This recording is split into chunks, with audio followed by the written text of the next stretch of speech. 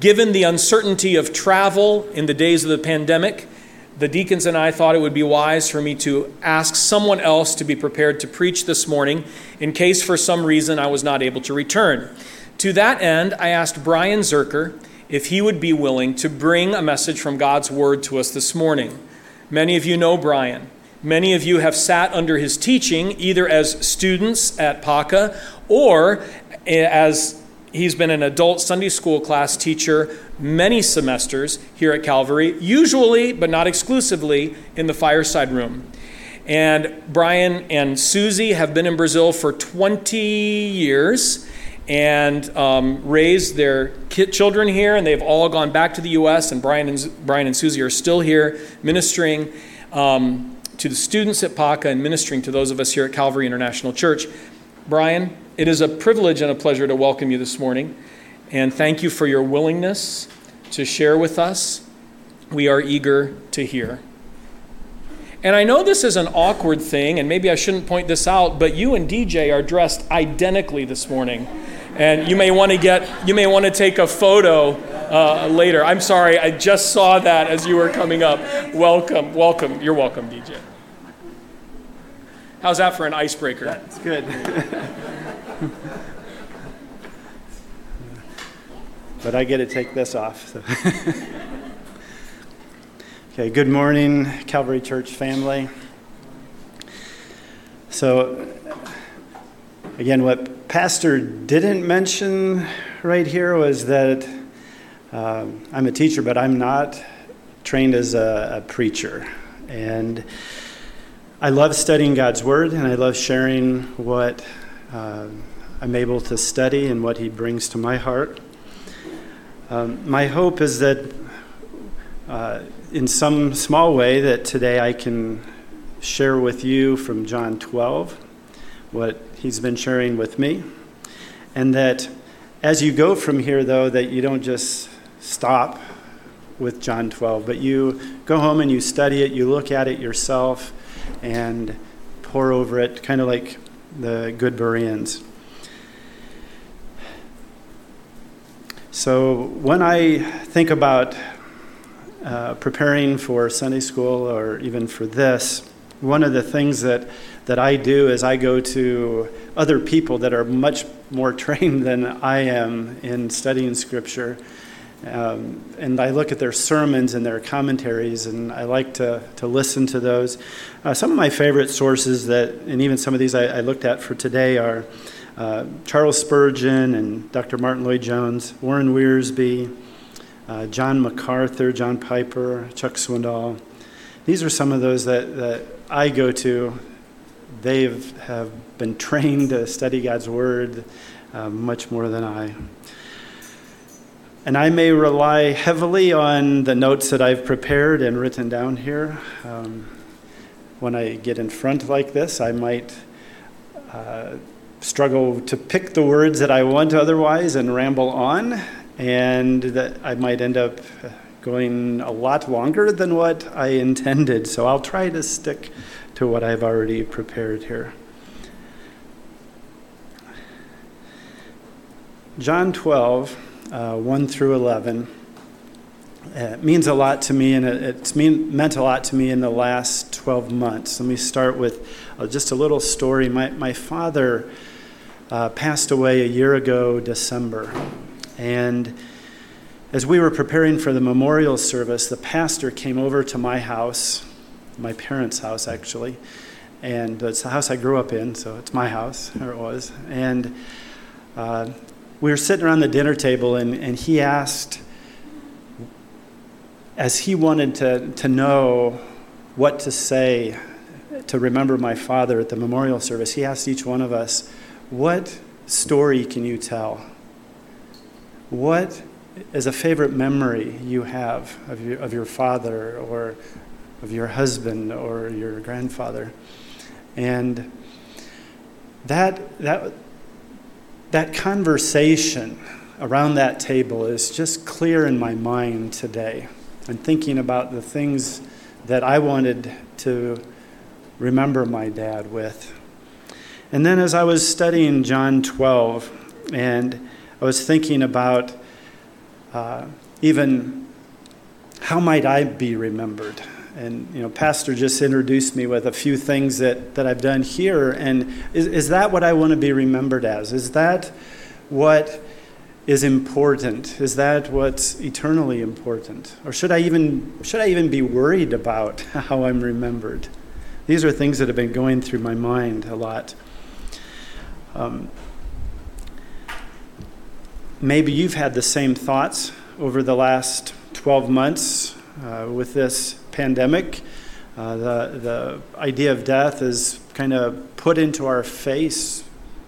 It's right there. We don't know what tomorrow is going to bring. And that's something that Susie and I have been, it has really made an impact on us in this last 12 months, is just how grateful we are each day that we wake up and we have the breath of life in us yet. And we thank God for that. Today, though, I would like to look at the first 11 verses of John chapter 12 and look at how 5 different individuals were described in such a way to be remembered, and then kind of use that to think about if that's how they were described to be remembered, how can I use that to maybe think about how I will be remembered or how you will be remembered?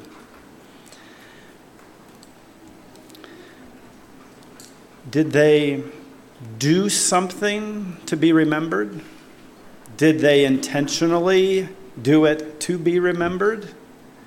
Or was something done for them, and then as a result of that, we remember? Let's go ahead and look at John chapter 12. I'll begin reading in verse 1. 6 days before the Passover, Jesus came to Bethany, where Lazarus lived, whom Jesus had raised from the dead. Here a dinner was given in Jesus' honor. Martha served, while Lazarus was among those reclining at the table with him. Then Mary took about a pint of pure nard, an expensive perfume. She poured it on Jesus' feet and wiped his feet with her hair. And the house was filled with the fragrance of the perfume.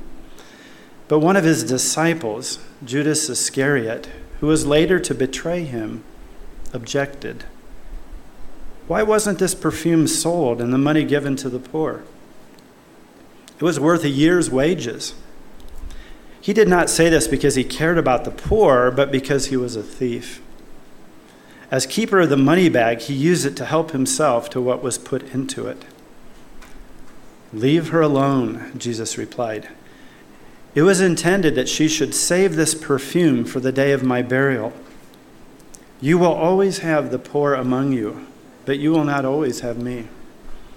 Meanwhile, a large crowd of Jews found out that Jesus was there and came not only because of him, but also to see Lazarus, whom he had raised from the dead.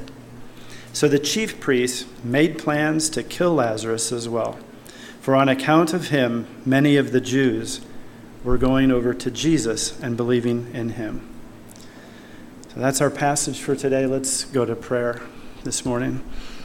Heavenly Father, we thank you again that you've kept this word, your word for us. You've preserved it over the years. We thank you that you use your Holy Spirit to inspire this word. And these words are your words. I just ask that you would work in our hearts and show us what you would have us to learn from this passage today as we think about those who are being remembered and maybe even how we are remembered. So we commit this time to you and ask that you would allow us to sense your presence here as we are studying your word. We ask it in your Son Jesus' name. Amen.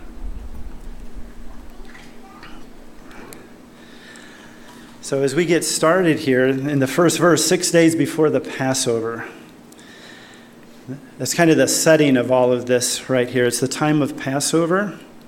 To the Jews, this was an important time. They commemorated the time when the death angel passed over his people because of the blood that had been put on the doorposts, granting them life. They were able to pass from death unto life. And Through this passage and through what's about to come later in John, we can see that God has set us free as well through the blood of a lamb, his son, and atoning for our sin so that we could have restored fellowship with him. What I didn't realize as I started to study about this is the town of Bethany, the name for that town, most of the commentators believed, could be translated as the house of affliction or the house of misery and death. So it seems kind of fitting when we look at this all in context. In Matthew chapter 26, verse 6, in a similar story here, we see that it says, while Jesus was in Bethany, same city, in the home of Simon the leper. So this is a leper. A leper at that time was called a walking dead man. Why a walking dead man? Because they were basically dead to society. They were asked to be removed or to remove themselves from the normal everyday life. This leprosy began usually with pain in the extremities of the body, and then numbness followed. And then the skin in these spots would lose its original color. It would get thick and glossy and scaly, and then it would begin to decay. The smell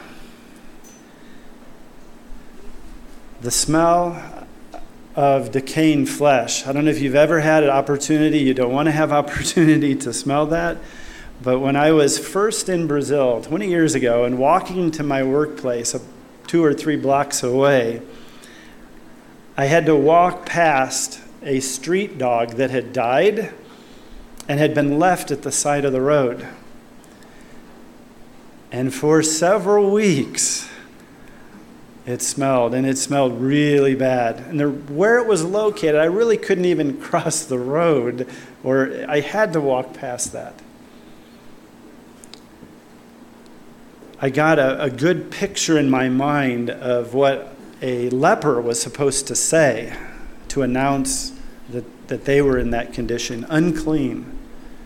Unclean. This leprosy, though, has also become a symbol for sin and its spread and its horrible consequences in our lives. It starts out small. It can be kind of numbing, a little bit of pain, but then it can cause damage to our relationship with God and with others. And our relationships can start to decay and to rot and to stink. So this is where we find Christ in our story. He's sitting in the town of Bethany with this walking dead man, this leper, Simon the leper. And you might be thinking the same thing that I was thinking when I studied this, is how is Simon the leper hosting Jesus at his house? If he's a leper, how can he have Jesus there? So most of the commentators say that we can infer that he is no longer a leper. He's Simon the ex-leper, Simon the ex-dead man, if you wish. And then the next question we would ask is, how did he become an ex-leper? How do you become cured of leprosy at that time? And again, commentators say that the best answer to that is that Christ probably healed this man as well of his leprosy. So then it draws a whole new picture into this. As Christ is sitting there with Simon the ex-leper, this ex-leper is now able to say, I'm clean, because of the work of Christ. So this is the first person we want to think about, how he was remembered. How do we remember him today? So Simon the leper, first of all, how did he become clean? Through grace. He didn't set out to say, I'm going to clean myself. I'm sure lepers would have wanted to be able to clean themselves, but they couldn't clean themselves. Just like we in our sin, we can't clean ourselves. The only possibility is by grace and by the blood of Christ, which we're going to be foreshadowing with this story today. We also see a beautiful picture of him in his gratitude, opening his home and fellowshipping with Christ. Again, we don't do this anymore. I don't do this. Recline at the table. But here we see him reclining at the table, conversing with Christ. And it's, I think, a beautiful picture of the fellowship that he had, the closeness that he had. So we could try to imagine that we have this once unclean, now clean leper, restored, hosting a dinner. You know, the people in the neighborhood must have known about this, but they're doing it to honor Christ. So we could remember him that way. And I want us to take how we remember each one of these and apply it to ourselves. How could we be remembered? If we've received that new life, if we've been cleansed, we could be remembered that way. And we could also, like Simon the leper, bring honor to Christ. Maybe not by opening our home and having a meal and reclining with him, but we can recline with Jesus all the time. And we've actually had in the last year an opportunity to be still and to stop what we've been doing, our busyness, and to recline. So how will we be remembered? And then, still in verse 1, where Lazarus lived. This is Bethany, where Lazarus lived, whom Jesus had raised from the dead. So here's something else we know about the town of Bethany. And it was known for this for many years afterwards. This is the city that Lazarus was raised from the dead. It's been known throughout history. It's recorded for us, this account of Lazarus being raised from the dead, in John chapter 11. I'm going to read a few verses from that just to remind ourselves of it. Jesus, once more deeply moved, came to the tomb. It was a cave with a stone laid across the entrance. "Take away the stone," he said. "But Lord," said Martha, the sister of the dead man, "by this time there is a bad odor, for he has been there 4 days." We skip down a few verses to part of verse 43. Jesus calls out in a loud voice, "Lazarus, come out." Who comes out? The dead man came out, his hands and feet wrapped with strips of linen and a cloth around his face. Jesus said to them, "Take off the grave clothes and let him go." So we're in this town of misery and death called Bethany, in the home of a walking dead man, Simon, in the town of a dead man, Lazarus, the city where he was raised to life, and it's at the time of the Passover, commemorating the past death of a lamb, providing freedom from slavery, but foreshadowing where we're going with Christ being the Passover lamb. And his life, blood, atoning for our sin. His life coming from death. So first death and then life. And we see in verse 2 here, it says, "Here a dinner was given in Jesus' honor." Now we like to give dinners in honor of people, but this is a really special celebration. It's an evening meal. That's, I guess, how they did it then. Reclining, as I mentioned earlier, and relaxing. The day is over. It's full of conversation. And again, I can hardly even begin to imagine what this conversation was like. Simon, the walking dead man who's no longer dead, and Lazarus, the dead man who's no longer dead, sitting, reclining at the table, conversing with the giver of life. It must have been a very joyful time for them, full of gratitude, a time for celebration. Now, this city, like I said, was known for misery and death. That was what his name meant. But I think Jesus went here and found with these people an oasis, kind of like a resting place from those who were against him, one little refuge with those who truly followed him and truly loved him, and those, especially those two who had found this new life. And let's go on to the next person that I'd like for us to think about, and who is to be remembered, and that is Martha in verse 2. And there are just two words here. It says, Martha served. Martha served. And when I first started studying this, and I thought about Martha, and I thought about Martha serving, an idea came to my mind of the last time in Scripture that we hear about Martha serving, right? Back in Luke, when Mary is sitting at Jesus' feet listening, and Martha is walking around doing all the preparations. And what does she do? She complains. She compares herself, her situation, to Mary's situation. It's not fair, she says.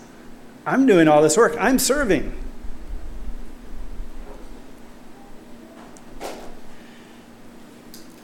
This comparison was because she got her eyes off of Christ. Mary's eyes were on Christ. Her eyes went to herself. This is so easy to do. This is something that I find, in my life, it's so easy just to be, when a situation comes up, to think, how is this going to affect me? How does this affect me? But Jesus reminds Martha in that account that the true focus needed to be on him. Relationship with him, serving him, loving him, and listening to him like Mary. So I think it's interesting that we have just these two words here, Martha serves. It doesn't say Martha served, but she was still kind of concerned about having to do it by herself. So to me, it looks like there's been a transformation. Now, her brother has been raised to life. She is joyful. She's rejoicing. She wants to serve. She loves the person in Christ who brought new life to her brother. She's no longer comparing, looking at herself, looking at others. She's looking at Christ. Her eyes are on Christ. She's serving out of joy of the resurrection. And the thing about Martha, too, is that this is her way of showing affection, is to serve. And now she loves Christ by her serving in the way that she normally would show affection, her characteristic method. But now it's got a motivation for the love of Christ. And this, I think, is what we should look at this passage and say, this is what Martha should be remembered for. Her service, but her service in love for Christ. I'm sure all of you know of people who, if you think about it for a moment, those in your life who love to serve. The doers. They're busy all the time. You got someone in mind? For me, it's my mother. She has a wonderful servant heart, and when she hosts people in her home, she is, I can imagine, like Martha, just she's always up, moving around, doing things. But one thing that I remember a lot from growing up was when missionaries would come to town, to our church, and they would need a place to have lunch afterwards. My mother would invite them over and serve them lunch. And sitting around that same table that I told you about earlier, I would hear stories from these missionaries of what was going on all over the world. And I think that had an effect on my outlook on life as well. But I heard stories of them talking about God's faithfulness. And these, they came into our house and they didn't have a lot. They weren't dressed in the greatest clothes or anything like that. And me as a kid, I'm looking at them and they're talking about how faithful God has been to them and how blessed they are. And then they shared stories of how lives had been transformed. And so I think of that, just what that situation with my mom, allowing them into our home and serving them, and just the effects that can have as we serve. So Martha is remembered as one who served from the heart now. How can we serve? How can I serve? How can you serve? How can we show through our service our deep affection for Christ? Then in verse 2 at the end, we're almost done with verse 2. It says, while Lazarus was among those reclining at the table with him. So here's Lazarus again. First of all, he'll always be remembered as the one that Jesus raised from the dead. But here we also have him as one who's sitting at the table, again in fellowship, listening to Jesus, conversing with him, probably pouring out some of the things that has happened to him in his life as well. But if we skip down to, let's look all the way down to verse 9 through 11. Let me read this. Meanwhile, a large crowd of Jews found out that Jesus was there and came not only because of him, but also to see Lazarus, whom he had raised from the dead. So the chief priests made plans to kill Lazarus as well. For on account of him, many of the Jews were going over to Jesus and believing in him. So now, because of Lazarus being raised from the dead, what we have is that others are starting to follow Christ. What a way to be remembered. Let me just share a little bit from a retired pastor, Steve Cole. He describes how Lazarus can be an example for us in our witness. He says, first off, Christ has to give us new life. That's where the new life comes from. Just like these people, Lazarus, Simon, were changed, transformed, right? Brought to new life. It's something we don't do on ourselves. Second, just like they were reclining at the table with him, we must spend time in fellowship with him, learning from him, fellowshipping, reclining, resting in him. Then, lastly, because he came to seek and save the lost, we can pray that God would use us to be a part of that, just like Lazarus was being used for those to come to Jesus. And I really like what Steve Cole says about this. He says, take this verse, 11, if you look at it, and where Lazarus' name is, take out the name of Lazarus and put in your name. And then read it like this. On account of, put your name there. On account of, many were going away and believing in Jesus. That would be a way to be remembered, right? Let's think a little bit about what Lazarus did. What did he do? First off, he died, right? He died. Then he was raised to new life. And it's really interesting. When he came out of the tomb, he was all wrapped up in all these grave clothes. And Jesus asked others to help him remove those. He didn't even remove the grave clothes.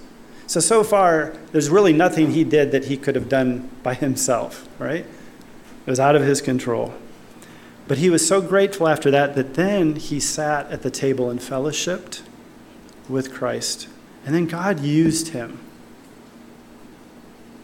I don't know that he set out to have all these people come to Christ, but God used him in that way. What a beautiful way to be remembered.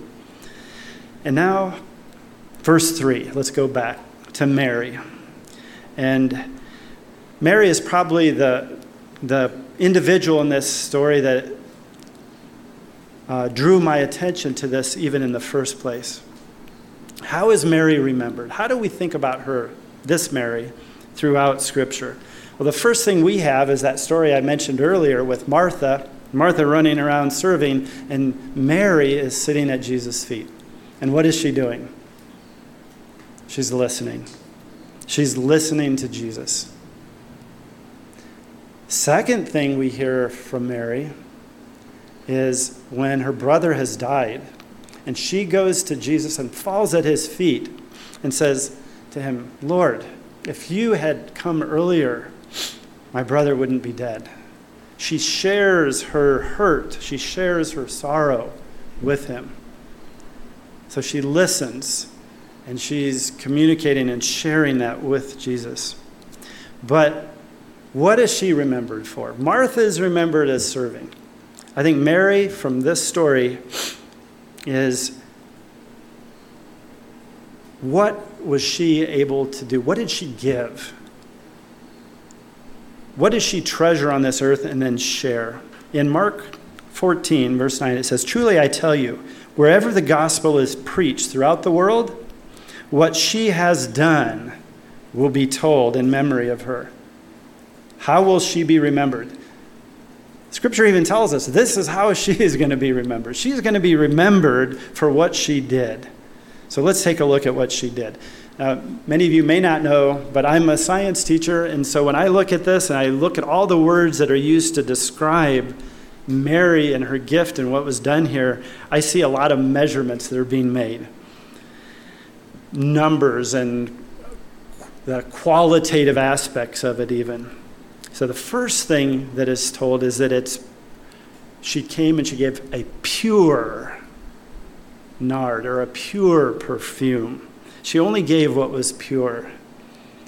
So this wasn't like 10%. This was the 100% stuff, okay? And you can buy perfume or the essential oils, I guess, that are not 100%. But you can get the 100%, right? So this kind of shows me, too, that it's a reflection of her affections. She loved Christ, and her love was pure as well. And then we look at the 500 milliliters. And I don't know, just over the past 2 weeks, this is kind of interesting to think about. It's been brought to my attention a couple of times. But I mentioned essential oils a moment ago. Well, my wife dropped an essential oil container, just a little bottle this week. And for the next couple of days, I could smell it, even though she cleaned it up. I don't know if it got on my shoes or whatever, but I would be like, what does that smell? And that is a little 10 milliliter bottle. They say that this was, and they put a size onto it that was about 500 milliliters. 500, half a liter. So, quick math, how many bottles of the essential oil would that be? 50. 50 bottles. So, imagine taking 50 bottles of essential oil, breaking them all in one spot. You get the picture, right? How much did this cost? I looked it up on Mercado Libre, and somewhere between 1,000 to 3,000 reais for 500 milliliters or 50 of the 10 little bottles. Anyhow, but at that time, Judas actually put a number to it. And Judas was the one that knew about money, right? He's the one that said that this is worth a year's wages. A year's wages. Charles Spurgeon once wrote a sermon on these verses, and he called it something that really got my attention as I was looking at this. His title to the sermon on these verses was, okay, students out there, I see a few of you, concentration and diffusion. Concentration and diffusion. So in my chemistry classes, we talk about concentration. If something is concentrated, it's in one place in a large amount. So what was in a large place, or in a small place, in a large amount? It was her unrestrained, her lavish, her extravagant, her gratitude, her affection, all placed at Jesus' feet, concentrated Just, it's just hard to imagine that. It's her love for Christ, all concentrated in one spot. Spurgeon asks us to stop and think about us sacrificially giving that something. What is it? Probably not 500 milliliters of essential oil, but what is it for us? What is it that is of such value that we could give sacrificially, unrestrained and lavishly? And then it says the fragrance filled the whole house. That's the diffusion. That's Graham's law, right? Some of you might remember studying that, where the gas is released here and it occupies, it doesn't just say the whole room, it says the whole house. So it went to all parts of it. So this concentrated gift of Mary, her unrestrained, her lavish, extravagant, overflowing affection, did not stay in that one spot. And no diffuser was needed for this. It just, the fragrance went out. And so we see Mary's heart overflowing with love and gratitude like this. And a word came to my mind as I thought about this, and that was prodigal. The word prodigal sometimes I think is used, or maybe not well understood in the English language as far as what it really means. And it means like wastefully extravagant. So we use it with the prodigal son, who was wasteful and extravagant, right? And that's why it's used that way. So think about Mary. Maybe we could call her the prodigal perfumer. So she is extravagant and wasteful. That's wasteful, right? To dump all that out. She doesn't care what others are going to say about that it's wasteful. So I guess we think about how she's remembered. If she's remembered that way, could we be remembered? Could I be remembered as wasting something for Christ? Something so valuable that others are going to look at me and say, that's wasteful. Why are you doing that? My time, my talents. For me, my future, it's not that much more, but I see a lot of young people out here. You guys have a lot of future that you could extravagantly, prodigally give to Christ, share with him. How will you be remembered? How will I be remembered? So sooner or later, that fragrance was going to go out throughout the whole house. And when you do that, when you share like that, I know, I feel confident that if you give of yourself like that, that fragrance is going to be detected. It will. So I think about, this happened to Jesus right at the beginning of Passion Week, right? Think about all the places he went. Probably after this, he didn't clean up, didn't shower, So this smell, the smell of this perfume that was used at funerals is probably with him as he's going into Jerusalem, the triumphal entry, as he's at the table with the Last Supper, as he's before Caiaphas, as he's before Pilate. What does that smell? Mary, who used her hair to wipe it, right? That smell, imagine all of that essential oil in her hair, how long that would stay in her hair. Is my love for Christ that detectable? That's what one thing I've really been convicted with as I've studied this passage. Is it that fragrant? Can others tell? Is it lavish? Is it extravagant? So for Mary, that perfume was not the thing that she held highest. It wasn't eternal life. That's not what she was looking for. What she held in highest honor was Jesus. She loved him and the life that he could give.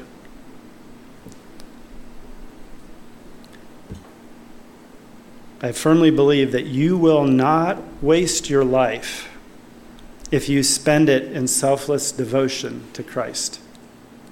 If you spend it that way in love for him. no matter what others think about what you're doing. And now let's move on to the last person we're needing to remember. And this is Judas. Verse 4, but one of the disciples, Judas Iscariot. What do we know about Judas? How is he remembered? Great greed, ambition, self-interest. Probably joined up thinking he was going to get wealthy and famous, right? He was looking for a different kind of kingdom. He was entrusted with the money box, so he probably had a lot of influence. He was a lover of money, a thief, trying to get all he could. But yet he was so close to Christ as well. He was so close. John Piper gives a really good contrast here between Mary and Judas. He says, Mary is generous, but Judas is greedy. Mary is humble. Judas is arrogant. Mary is selfless. Judas is self-centered. Mary's perfume filled the air. Judas' words contaminated the air. Mary loved Jesus and Judas loved money. So, as I was thinking about Judas and what he valued, I thought of a commercial from years ago that ran for a long time, different ways, but it's a MasterCard commercial. Are you guys familiar with MasterCard? They had a little thing where they would talk about what is priceless, right? And so if we thought about it this way, the first scene might be Judas looking at Christ and putting a value on Christ himself. Well, he sold Jesus later in this week for how much? 30 pieces of silver, which they think was about $1,000. So for Judas, Jesus, $1,000. What price did he put? What value did he put on the perfume that Mary put on Jesus? A year's wages. So that was about $25,000. So in Judas's mind, Mary's perfume was about 25 times more valuable than Christ's life itself. But what do we see? In the MasterCard thing, right? There are some things money can't buy. For everything else, there's MasterCard. Well, no. What are the things that money can't buy? Mary sees this. She values Christ. She says Christ is priceless. Priceless. So Jesus' response, how does he respond to Judas? Leave her alone. And as you read through it, you see that what he tells Judas is that she can recognize my value and you don't recognize it. So how will I be remembered? How will you be remembered? Will we be remembered as ones that value Christ the way Mary did? To know him, to sit and listen to him? Priceless. Are we reaching for that most valuable thing that we can lavish on Christ? What is it in our lives? There's no measure to the value of Jesus. And for a few math students that I have, I see at least one of you in here right at the moment, Jesus is inexpressibly wonderful. There's no limit, okay? No limit at all to that. And Mary is inexpressibly affectionate. There's no limit to her affection as well. She's not calculating what the cost of this love for him is going to be. So there are the 5 individuals that are remembered and maybe how we can remember them. But I think maybe looking at each one of these, we can ask ourselves, where are we at along this? Simon the leper, who is no longer a leper, fellowshipping with Christ, honoring Christ by opening his home. Lazarus, raised from the dead, given new life, also fellowshipping with Christ, and used to bring many to Christ. Martha, we see the transformation in her from comparing and complaining to serving out of joy. Joy in the new life and the life giver, her love for him. And then Mary, listening to Christ and sharing her sorrows with Christ and extravagantly showing her affection for Christ. And Judas, loving money, not valuing Christ. The end result for Judas was it led to death. This was suicidal, not valuing Christ where he should be valued. So as we finish up, ask ourselves some questions. How will I be remembered? How will you be remembered? Has Jesus graciously given you new life? Do you make time to fellowship with him? What value do you place on Christ? Is it infinite? What fragrance is coming from you? I know it's hard to tell right now with masks, but sorry. But I'd like you to think about that as you leave and as you, maybe throughout the week, just go back and read through this and think about what extravagant gift could you present to Jesus.